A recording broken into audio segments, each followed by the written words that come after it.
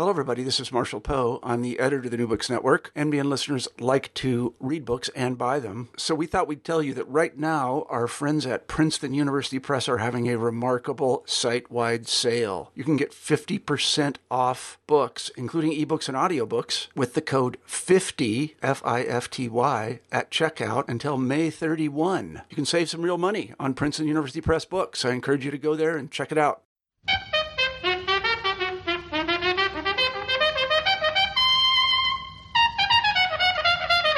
Welcome to the New Books Network and the African Studies Podcast, part of a continuing series of podcasts on books, not only on Africa, but on a host of other topics. My name is Jim Lance, and I am very pleased today to have as my guest Professor Michelle Moyd, Associate Professor of History at Indiana University in Bloomington. We'll be talking about her book, Violent Intermediaries, African Soldiers, Conquest and Everyday Colonialism in German East Africa. It's published by Ohio University Press in 2014, and it's part of the new African History series with the academic editors Jean Allman, Alan Isaacman, and Derek Peterson. If I may, I'd just like to read a bit from the back cover about Michelle's book. I was struck by Jamie Munson's comment in her blurb. Jamie says, Michelle Moyd offers a uniquely empathetic reading of colonial sources and a new narrative voice as she uncovers the histories of actors that have been mythologized, misused, and misunderstood for more than a century.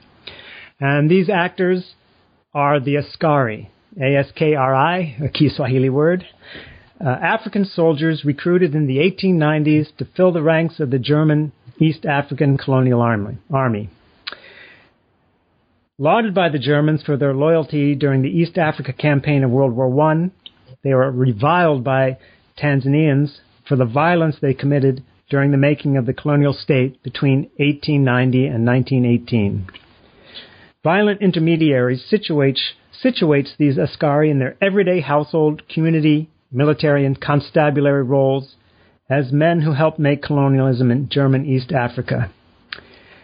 By linking microhistories with wider 19th century African historical processes, Professor Moyd shows how the Askari, as soldiers and colonial intermediaries, built the colonial state while simultaneously carving out paths to respectability, becoming men of influence within their local contexts. Through its focus on the making of empire from the ground up, Violent Intermediaries offers a fresh perspective on African colonial troops as state-making agents and critiques the mythologies surrounding the Askari by focusing on the nature of colonial violence. Welcome to the program, Michelle. Thank you very much. Thank you for having me. I always like to find out what makes African historians tick, how they became interested in studying Africa, and how they focused on a particular topic as an expression of their interest. So could you just tell me a bit about yourself, about your background, and why you decided to focus on the Askari and German East Africa? Sure. There are several ways I could answer this. I think probably the most immediate is the biographical detail that I'm African American. My father's African American, and he was in the Air Force for almost 30 years. So I grew up in military environments, and I also grew up keenly aware of being African American. My father insisted at a very early age that I learn the history of Black people in the United States. So I think I always kind of had a sense of the importance of understanding where people came from and how societies shape them in that way. Later on, I myself joined the Air Force, and I too sort of participated in this this culture of violence in a way, obviously very differently than what is conveyed in this book. But I came to really question my position in the military as an African American person, and in the process of my career in the Air Force, I had an opportunity to teach at the Air Force Academy, and as preparation for that job, the Air Force paid for me to get a master's degree at the University of Florida in the mid-'90s, and that was when I first undertook an academic or an intellectual project of trying to understand African history, and then in the course of actually teaching at the Air Force Academy and coming to reaching the conclusion that this East African campaign of World War I was a really great kind of way to reflect on the position of black soldiers in a white army. I decided that I really wanted to pursue that as a project over the long haul. So I left the Air Force and started a PhD at Cornell, and that's what I've been doing for the last 15 years, more or less, is tracing the history of these black soldiers who fought in a white army. And really, I think the question that has informed my research all along is how we understand these men as men, and what motivated them, and what made them tick, and also what it says, what their history tells us about the ways that that militaries use certain demographics to fill out their ranks and to help them conduct their operations, however construed. So that's sort of the long answer to a short question. Well, it's a great answer because I've often encountered people in conversation when people ask, why are you studying Africa? It's so exotic. And I said, no, there are many linkages between what happened in the African past and our own. And I think your answer just amplifies why this book is really about so much more than this relatively narrow period of time and relatively small group of people. You deal with some major themes, and you've sort of articulated them in your answer to my opening question. You deal with issues of masculinity. You deal with issues of patronage and power. And you deal with issues of the relationship of the military to the construction of the colonial state. And also, I think laterally, I was communicating with you earlier about the relationship of the military, the U.S. military in particular, in relation to nation building. But I think you also raised the larger question, which you address at the end of your book, and maybe we'll have a chance to talk about that. The question of why people work for organizations such as the state or the colonial state that employ violence and coercion in ways that often mitigate against the best interests of the people involved. So I think your book really can be amplified much more into areas much greater than on first blush would appear when we read your book. Glad to hear that. And also I was struck why I read Jamie Munson's comment and her description of the empathetic reading you make in your study. One thing that really struck me about the book was your creative use of sources and how you went about reconstructing what you call in your book Askari realities. And in reading the book, it seems to me that the Askari, particularly those who served during the German period of occupation, fit the maxim, old soldiers never die, they simply fade away. Mm-hmm. So what kinds of sources did you use? What kinds of silences did you encounter? And how did you go about trying to overcome the gaps and omissions and silences in the story of the Askari? Well, I'll start with your second sort of point there about silences. The biggest silence, quite obviously, is that we have almost no sources that give us direct, or as direct as a historian can get, access to the voices of these men themselves. There really isn't much. And so that necessitates using the sources that are available, which are, quite abundant, actually. There are the memoirs of colonial officers and administrators. There are archival documents that were generated by the colonial government. in various capacities. There are war diaries. There are missionary reports and documents, published memoirs, as well as unpublished archival diaries and letters and such that are housed in archives. There's a lot of photography, actually, which has been useful in certain ways, but also present certain problems that I can elaborate on if you want. Well, yeah, I love your description. Unfortunately, this isn't a visual program, right. But your description of the cover and sort of the messages and symbolism of the cover. Yeah, and your book is profusely illustrated for an academic book. I think Ohio did a pretty good job with that. But they also kind of reminded me of the photographs of Edward Curtis and of Native Americans and how he mythologized and kind of created this image of the loyal, noble savage, if you will. Yeah. Yeah, I mean, that's the thing, right? The photography is really useful in as much as it gives us some visual evidence of certain scenarios and settings, but we also have to be very cognizant, obviously, of how the photos were produced, keeping in mind that technologies were quite different then. Photography, it took a long time for,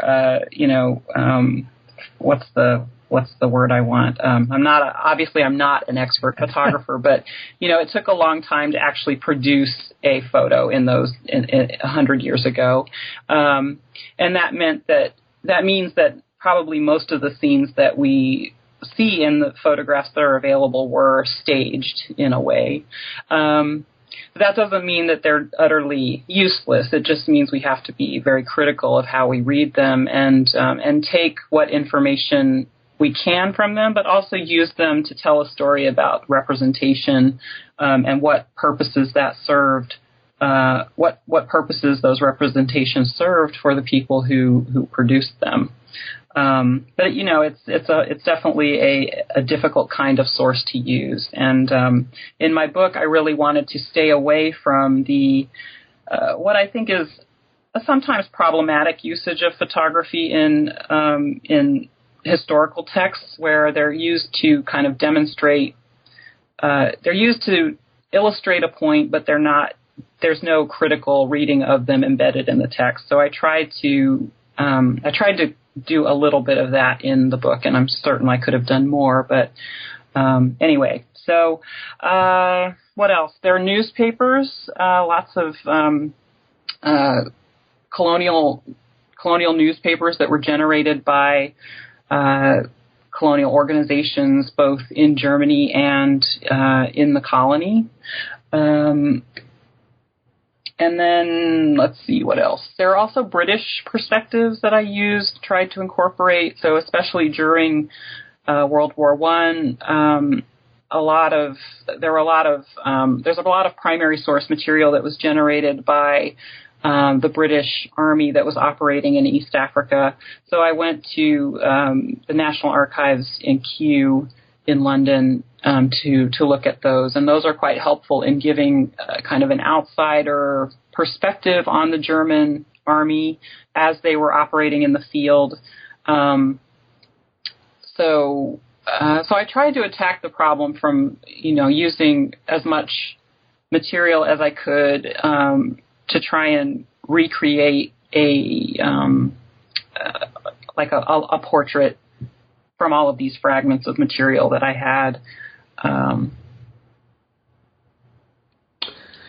Yeah, I see. I think at one point, if I remember correctly, you talked about reading these sources against the grain, and I'd like to kind of nudge you a bit more into explaining that a bit to me, because when I was doing my graduate training, it was the heyday of, and this is aging me, of nationalist historiography, where people such as the Ascari were seen as little more than collaborators and mercenaries, and we were all looking for resistance to the state. And these people were not the locus of resistance. Yeah. But so I'm interested in sort of like how you read against the grain, and maybe we can just use a concept that's in your title, the concept of intermediary, as a way of showing how your approach differs from certainly the nationalist perspective, and how your approach differs in what kinds of contributions this approach makes to our understanding what really is a much more nuanced and nuanced and fluid situation than was sort of apparent when I was doing my training. Yeah. I mean, that's a great point, and one that I was keenly interested in investigating. And I spent a lot of time in my early dissertation writing phases trying to figure out the best way to go about it.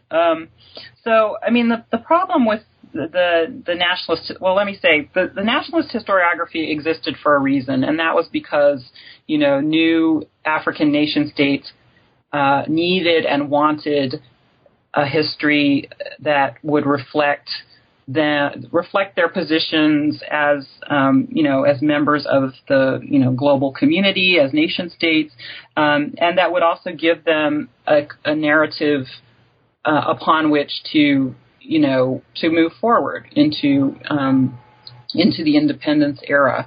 And so the nationalist historiographies tended to celebrate particular kinds of past moments. So in Tanzania in particular, the touchstone nationalist moment was the Maji Maji Rebellion of 1905 to 1907, in which something like a third of the territory of Tanzania was perceived by the Germans to be in rebellion against the colonial authority. And the nationalist historiography really made the case for understanding that moment as a proto-national moment. And they used, used oral histories that were collected by University of Dar es Salaam students and historians of that generation assembled that data into a narrative that really served the purposes of the new state.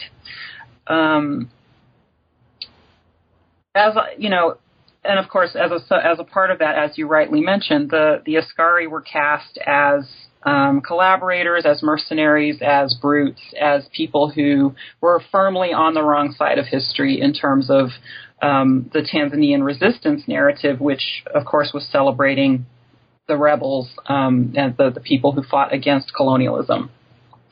There was really no place for the Askari in that narrative except for as people who served the colonial state with great violence and selfishly so, right? And I get that. I completely understand why that had to happen in that way. But it didn't fit with my own sort of understanding of why soldiers sign up to serve in armies, or why they end up becoming parts of armies, and the kind of simple violence narrative that was applied to them, that they were violent for the sake of being violent, also didn't make sense to me, because that would have kind of required that it was an army of sadists, or an army of people with deep psychological problems or something, and that too just didn't make sense to me. I mean, typically armies are built of very ordinary men and women, so I really wanted to challenge that construction, and it wasn't until quite late in my dissertation process that the literature on intermediaries really kind of became available, and that was really the hook that I needed. And so I'm of course very grateful to the scholars who did that research and brought the concept into conversation among Africanists.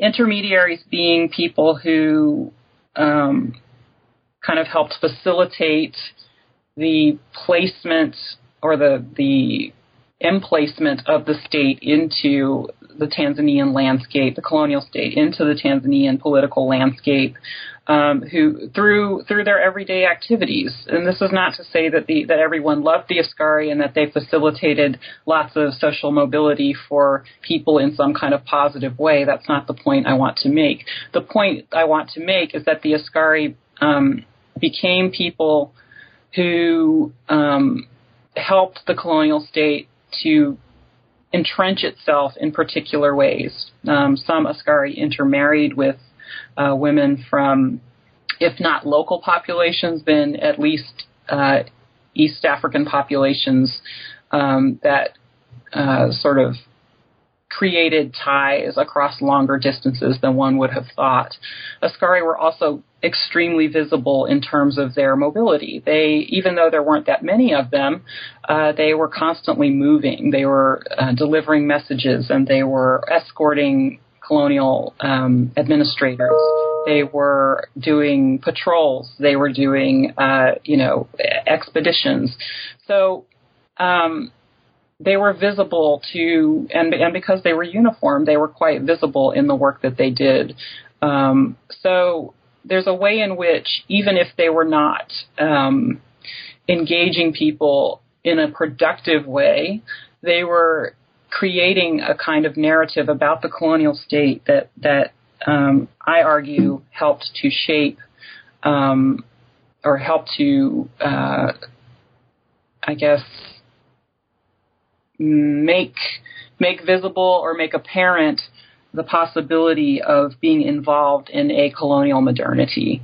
I think that's kind of the crux of what I'm trying to say here. It's not that people saw the Askari and thought, I really want to be like them, or, I really want to, I want to be part of the Askari community. Certainly that was part of it for some people, but it's more about the idea of them as agents of colonialism and kind of their ability to disperse that vision across a wide terrain, making the idea of a colonial state visible to many East Africans.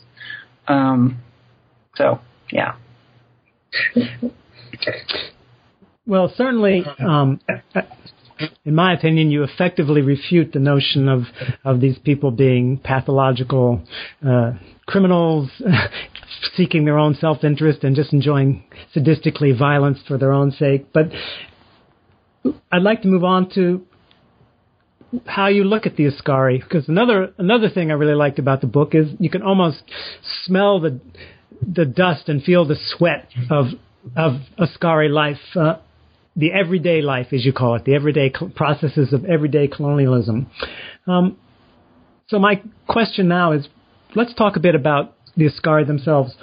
Why did Africans choose to become Askari, and how does this relate to a notion you emphasize throughout the book of the big man? Well, I think that the first thing that needs to be said is that, and this is something that took me quite a long time to realize, is that the notion of choice and kind of voluntarism in becoming Askari has to be qualified in as much as it was an era in which a number of parts of the African continent were undergoing massive upheaval in terms of warfare, the building of standing armies and state building processes that were massively disruptive to populations across the continent. And the two that I sort of focus on in the first chapter of the book are what is today Sudan, the nation state of Sudan, and then, of course, Tanzania. And what I tried to show is that there were processes underway in both of those regions that made soldiering an option that was, well, appealing perhaps to some, but also the only viable option for many young men to make a living that would lead to a kind of respectability or big man status, as I refer to it in the book. It was a time in which, there were colonial encroachments, the shutting down of older ways of becoming respectable, the diversion of men into migrant labor economies, and it's not that there weren't possibilities for making a living, but the possibilities for making a living and achieving the kind of status that would allow men to become patrons themselves were shrinking.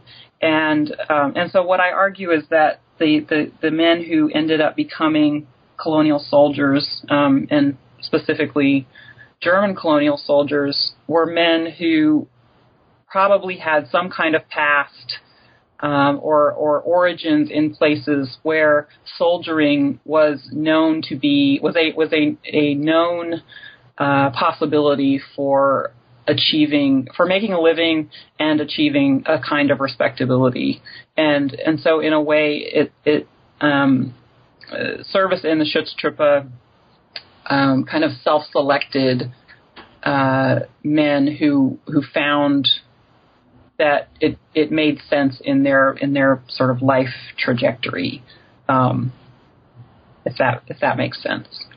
Yeah, sure does.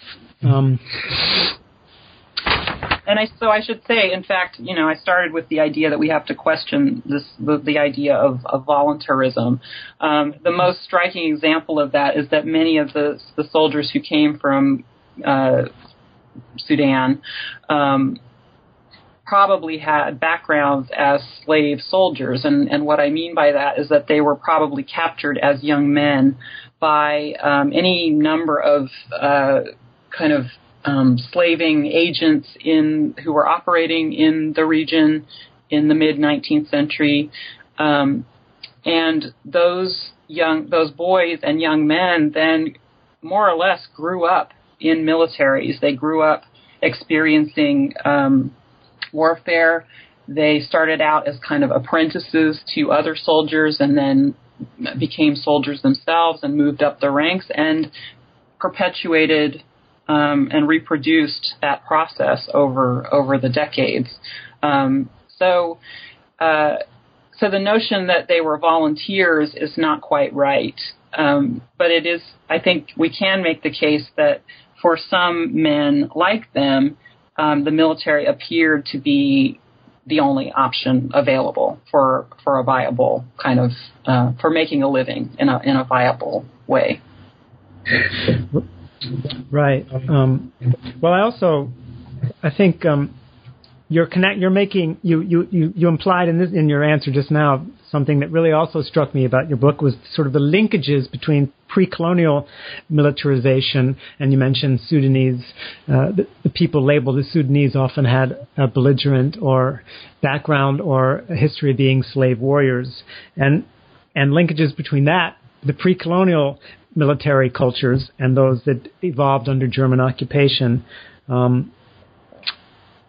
You also talk about how these linkages relate to what you call the Askari way of war. Could you talk a little bit about that concept and how the Askari were trained and socialized into a new but not terribly, but maybe perhaps not totally unfamiliar military life and culture? Yeah.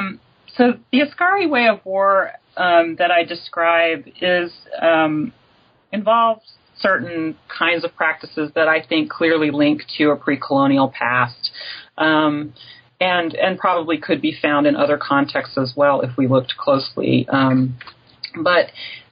one is the idea that when you fight, women and children are fair game as part of the spoils of war. That women and children can be captured and taken along on these long expeditionary operations, and then, in fact, incorporated into soldiers' households. So that, in fact, what they were doing in the course of warfare was potentially increasing their domestic wealth, their wealth in people.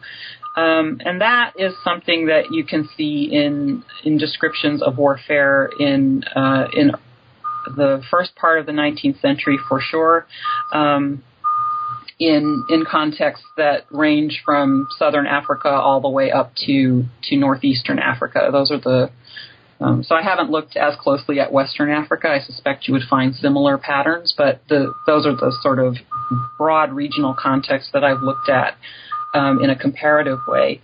Another is the idea of the raid in which you don't engage an enemy directly on a battlefield in some kind of Napoleonic way, or in a sort of the image that we have of traditional military history as confrontation between two well-equipped and organized armies.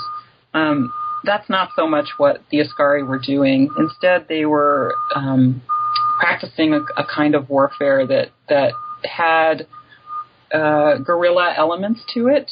Certainly, they used concealment. They used small unit formations. They used surprise attacks. So the idea of the raid is another thing that I think looks more like pre-colonial African history than it does African military history than it does, say, what was going on in Europe in the 19th century. Although, of course, there are exceptions, like the Franc-Tireur in the Franco-Prussian War would be an example of Europeans using a kind of guerrilla style warfare. So those are two examples of what I consider to be the Askari way of war. And what was really useful about it to the Schutztruppe, I think, is that they could use those elements of East African styles of warfare, incorporate them into their own practices in ways that were productive for them, of course, because it meant that they could confront their opponents more on their terms, more on the, in terms of how wars were fought in Eastern Africa.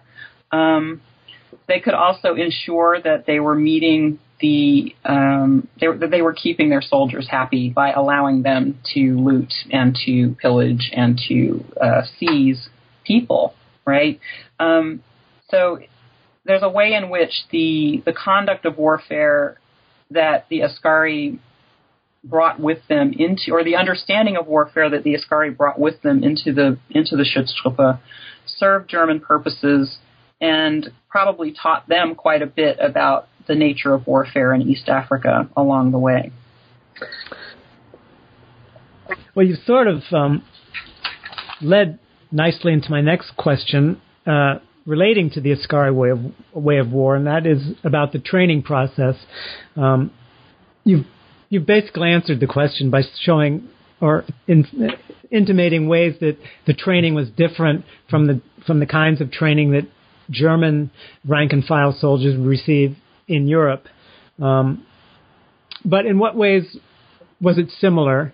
And in particular, in what ways did the treatment of the African soldiers differ? Was the treatment the same, but also different from the ways that, say, disciplined German soldiers were disciplined?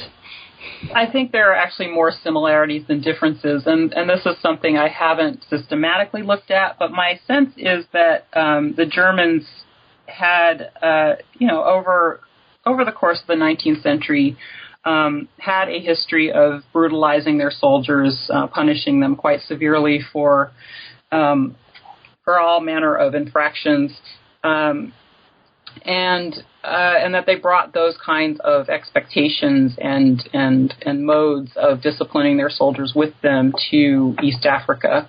So certainly, Askari who did not perform or who fell out of line with German expectations could anticipate receiving harsh punishments, which could, in the worst case, include this kind of ritualistic flogging, which was known as the Hamsa Ishirini in Swahili, the 25, which was 25 lashes with a hide whip.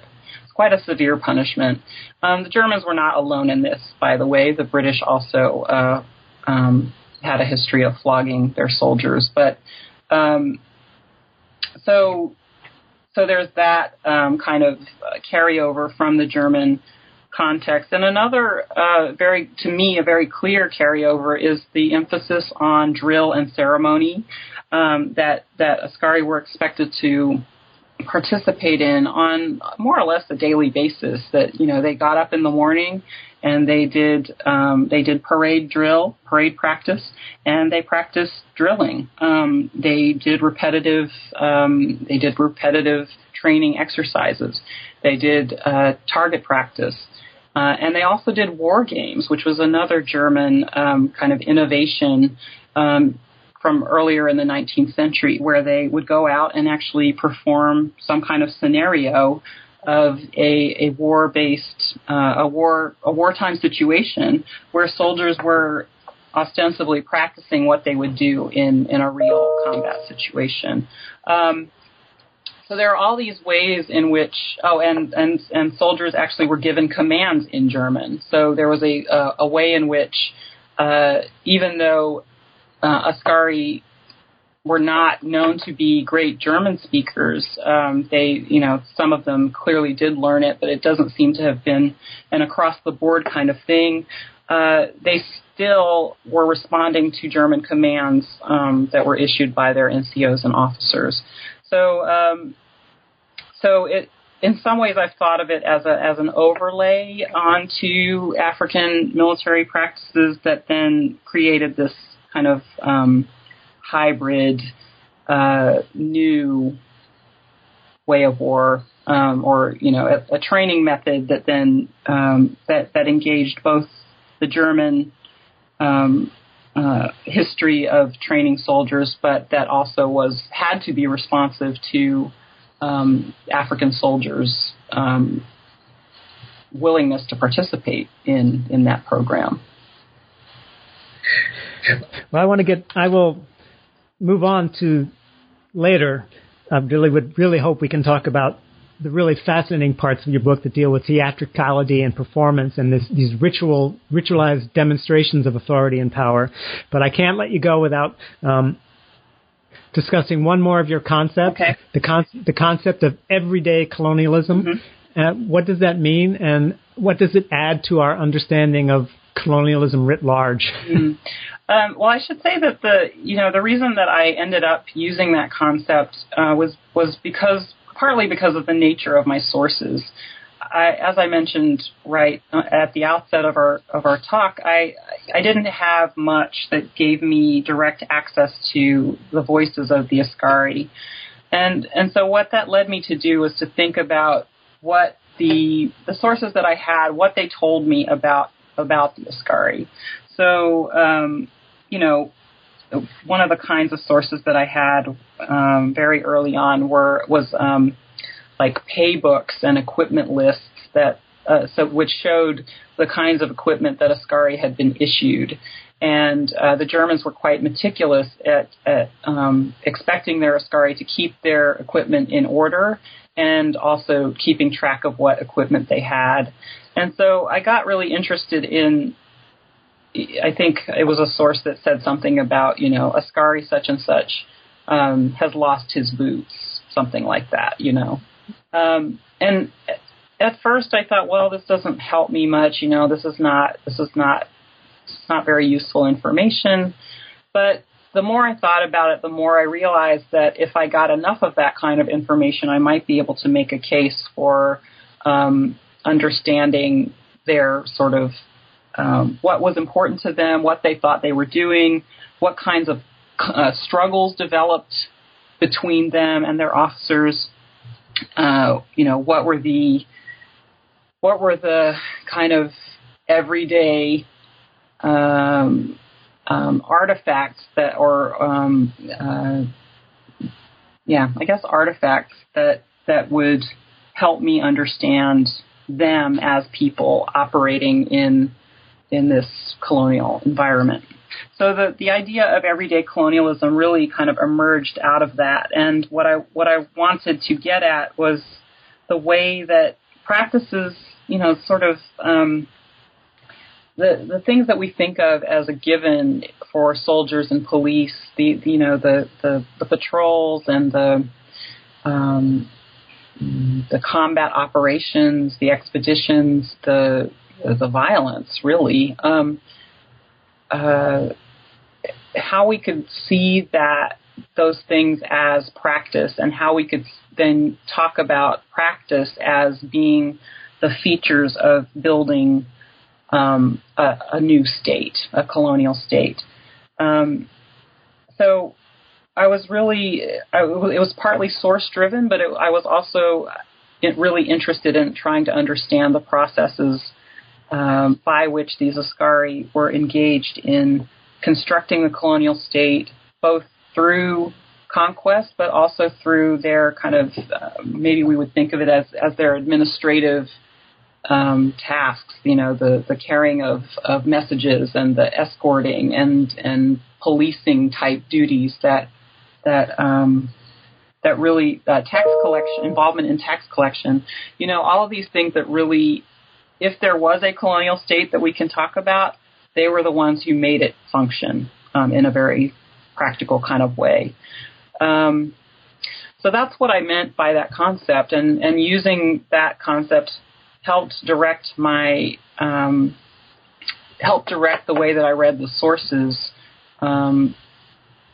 to really focus on aspects of mobility and how local circumstances influence particular outcomes, and to think and to not take for granted any actions as being representative of one particular thing, but instead to think about these actions as being contextual and not being obvious, to really think about them as having their own kind of significance, and hopefully then putting all of that together to be able to tell a bigger story about the making of colonialism. Well, that when we were talking earlier about illustrations, I'm thinking in particular in regard to your response just now, the illustration of the three African soldiers, two of whom are wearing boots, one is barefoot. They're all wearing fezzes, but they're in different. They're wearing them in different ways. One's wearing them in a rather jaunty way, and others kind of nonchalantly has it on the back of his head. And then you just kind of, something you just said about if there is a colonial state struck a chord with me, and not only in regard to that this photograph, which kind of shows the limitations of the state and how it wishes to be, how the Germans wish their state to be perceived, and that leads to your really, really fascinating discussion about theatricality and performance and ritual, which to me, I kind of felt that the overt physical violence, the raids and the attacks, really kind of paled in comparison to the ritualistic and performative aspects that the Askari did, showing what the state was, even if it really wasn't what it was. Yeah. If you know what I mean? Yes. I mean, that too was something that I spent a lot of time working up to, being able to make the argument. And partly the reason it took me so long was because, again, there's a way in which, if you've been in the military, so all of this just feels very obvious, right? The parades, the drill, the customs and courtesies, saluting and all of that stuff. There's a way in which it just is taken for granted. But what I came to realize is that all of that was doing work for the colonial state, for the Germans, and it was projecting.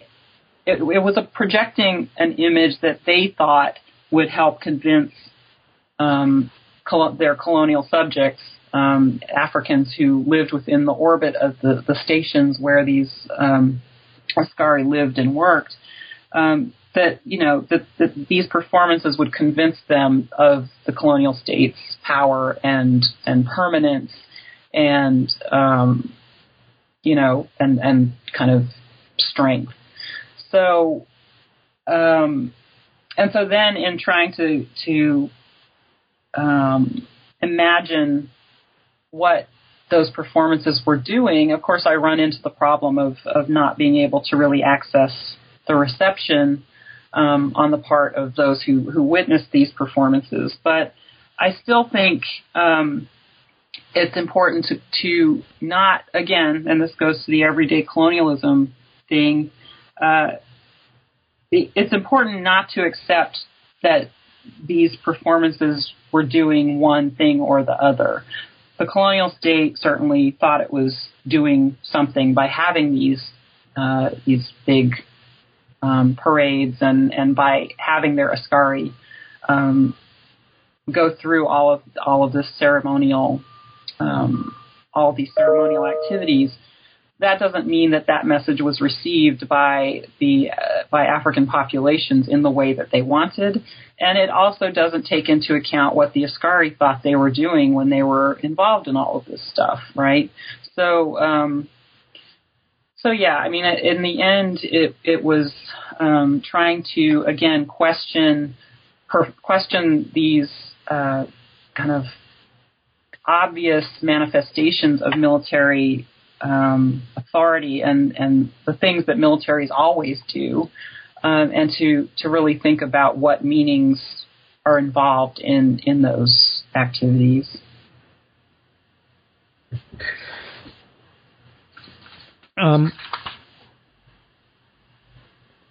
Speaking of activities, your book also dispelled for me a notion of the Askari and their participation in the colonial state. It's sort of the Askari saw it as an arena for their expressions of their masculinity.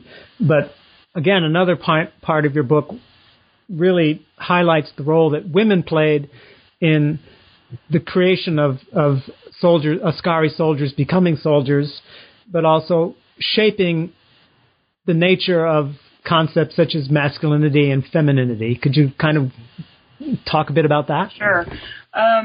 Yeah, I mean, one of the things that drew me in early on to this project was reportage that came out of the surrender scene at the end of World War I when the Schutztruppe commander of operations during the East African campaign, Paul von Lettow-Vorbeck, surrendered his army to the British in northern Rhodesia in late November of 1918. And the descriptions of that scene included these really colorful observations about the assemblage of people who were present at that surrender, and among them were women and children who were, who had obviously been along on the campaign and who seemed to be very much a part of what Lettow-Vorbeck had been doing for the last couple of years of the war. So the presence of women was clear to me, and what was less clear was, who they were, why they were there, who they were, and why it was that that German colonial officers permitted that kind of arrangement. I mean, when you think about modern armies operating in the field, you don't typically think of family members or, women and children being there on the scene. And that just kind of made me begin to look for evidence of, who these women were, in the same way that I was looking for evidence of who the Askari were. People will not be surprised to hear that it's difficult to find good information or detailed information about who the women were, although there are glimpses, of course, that some of them were captives who were incorporated into households. Some of them were brought with soldiers into the army, so Sudanese troops brought their families with them right from the beginning, from the formation of the Schutztruppe in 1889, 1890. And what became clear to me later in the research was that these women were actually what enabled the Askari to make claims to being men of means and men of status, because a a boy could not be a man, or a young man could not be an adult a man, until he had formed his own household. And that is kind of a fundamental marker of household, a fundamental marker of respectability in many African cultures, that, you have to demonstrate your manhood by having a family, and preferably a sizable family. So women were a part and parcel of that. They also clearly were part of the Schutztruppe's logic of building a cheap labor force. Women were the ones who did a lot of the kind of support work that in modern armies is done by a full-on logistical outfit. Women did the cleaning and the cooking and nursing and carrying equipment and setting up camps at the end of the day when soldiers were on the march, and all sorts of things like that. So there's a way in which the domestic labor of the Askari's households were also the basis of the Army's labor pool.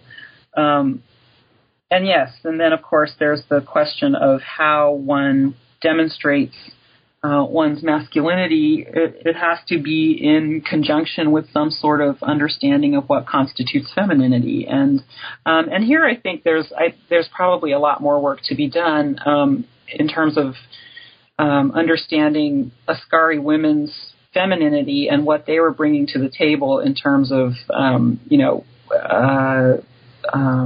their contributions to shaping the gendered norms of the colonial army.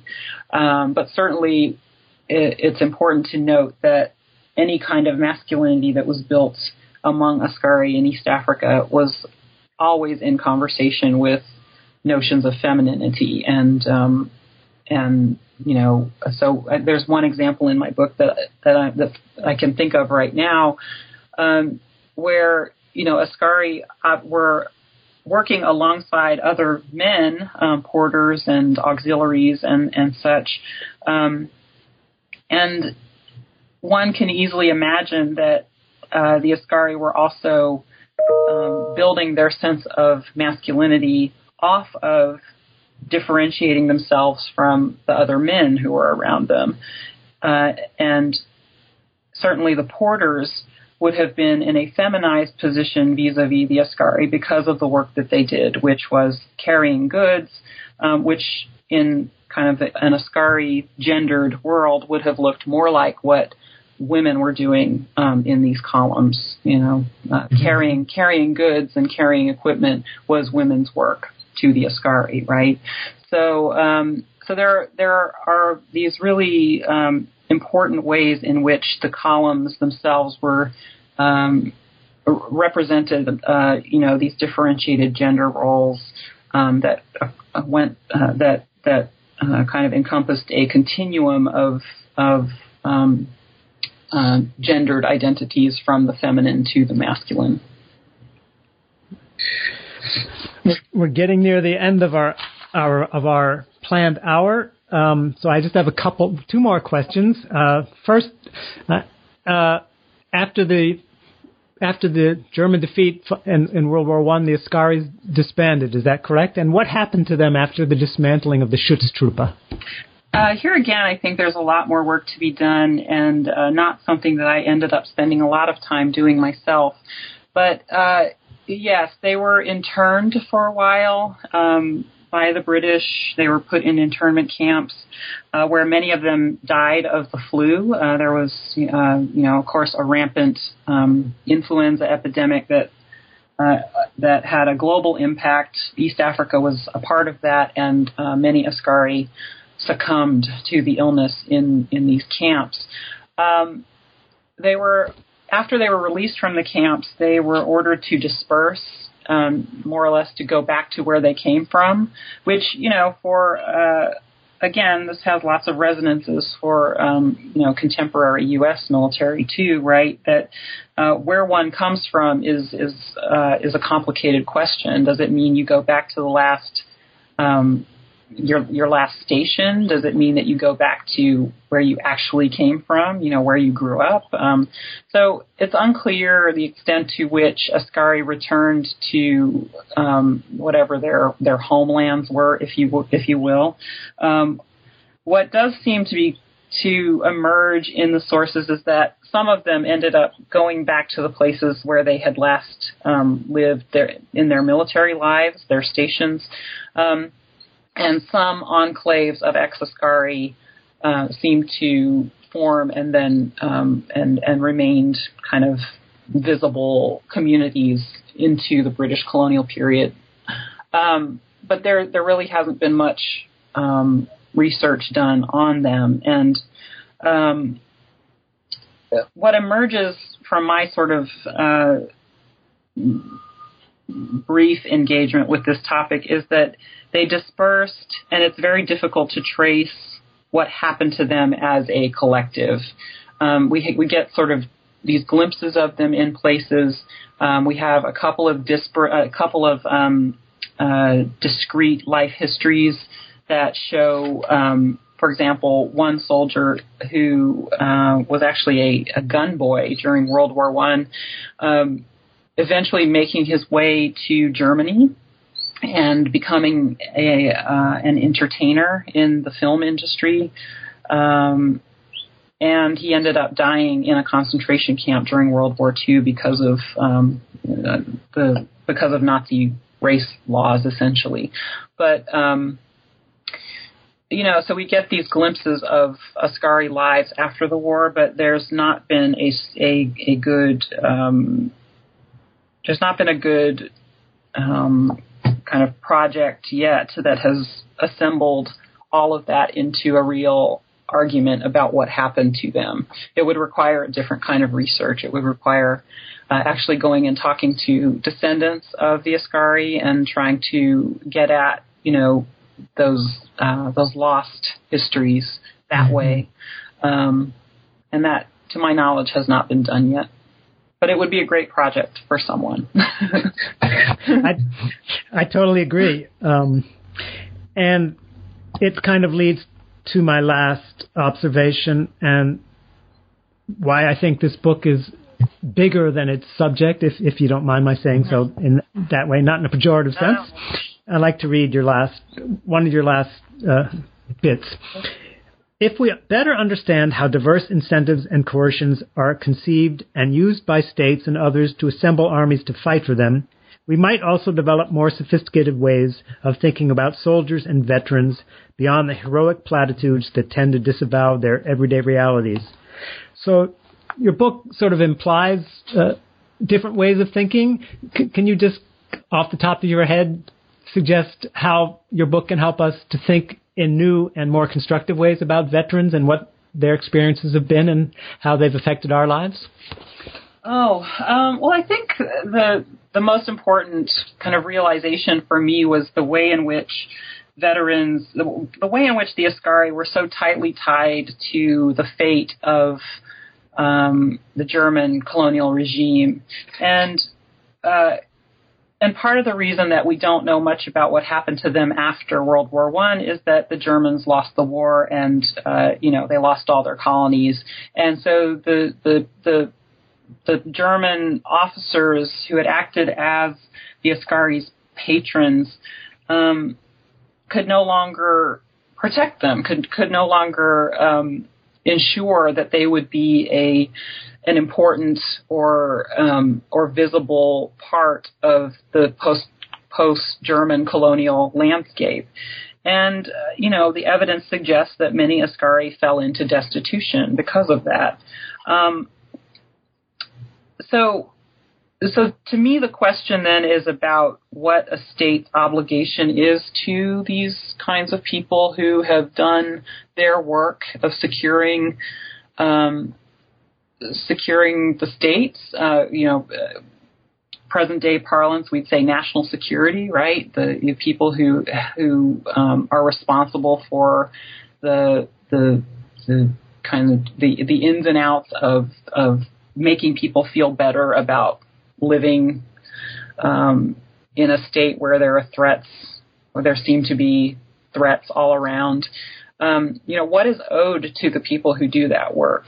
And so that's one part of it.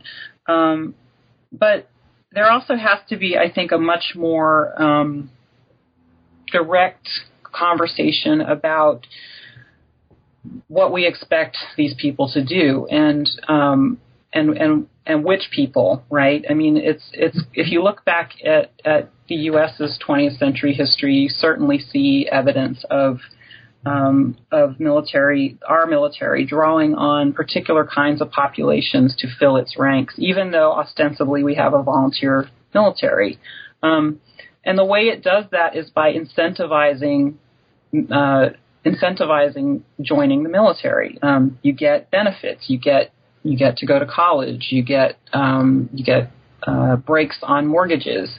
You get if you stay in long enough, you get a pension. Used to be the case that you got pretty comprehensive health care. That has changed. But so there are all these ways in which promises are made to veterans, to soldiers, about what will happen to them after they finish their service and become veterans. And I think, most veterans believed in those things when they were recruited.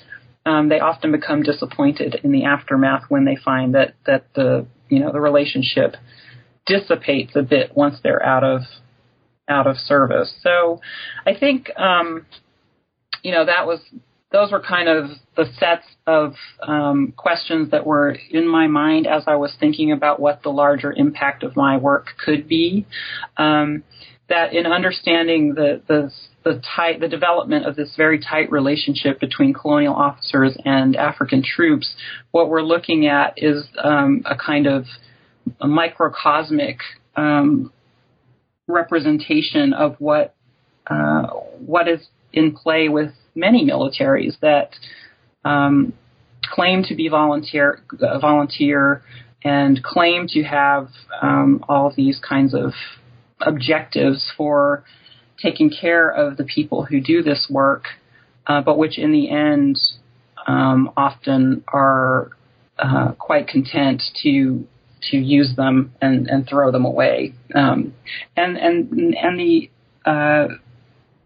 kind of a consequence of that is that it's not just that these soldiers are often left on their own and left to make their way in a world that doesn't fully understand them. It's also that communities have to figure out ways to live with them, right? That veterans who return after combat to families and communities are often not well equipped to deal with the realities of their new lives. And and what is the state or patron's role in managing that? I think it's an open question that certainly many of us are thinking about these days with the kind of stories that we've heard about veterans returning from Iraq and Afghanistan and the impact that they have had on their communities in some very profoundly negative ways in many cases. And then also the scandals around Veterans Administration and what the state owes to these people who've often sacrificed a tremendous amount. Well, Professor Michelle Moyd, thank you so much. I think that's a wonderful way to end our conversation. As with so many great works of history, your book raises many profound questions, not just about the particular topic at hand, the Ascari, during a relatively brief period of time, but about our place in society and what kind of ideal world we wish to construct and achieve. We've been talking with Professor Michelle Moyd about her book, Violent Intermediaries, African Soldiers, Conquest, and Everyday Colonialism in German East Africa. It's part of the New Histories of Africa series published by Ohio University Press. I really, really want to thank you for spending time with me, and I'm sure our listeners will really benefit from this program and your insights. Thank you so much. Thank you so much for this opportunity and for reading my book.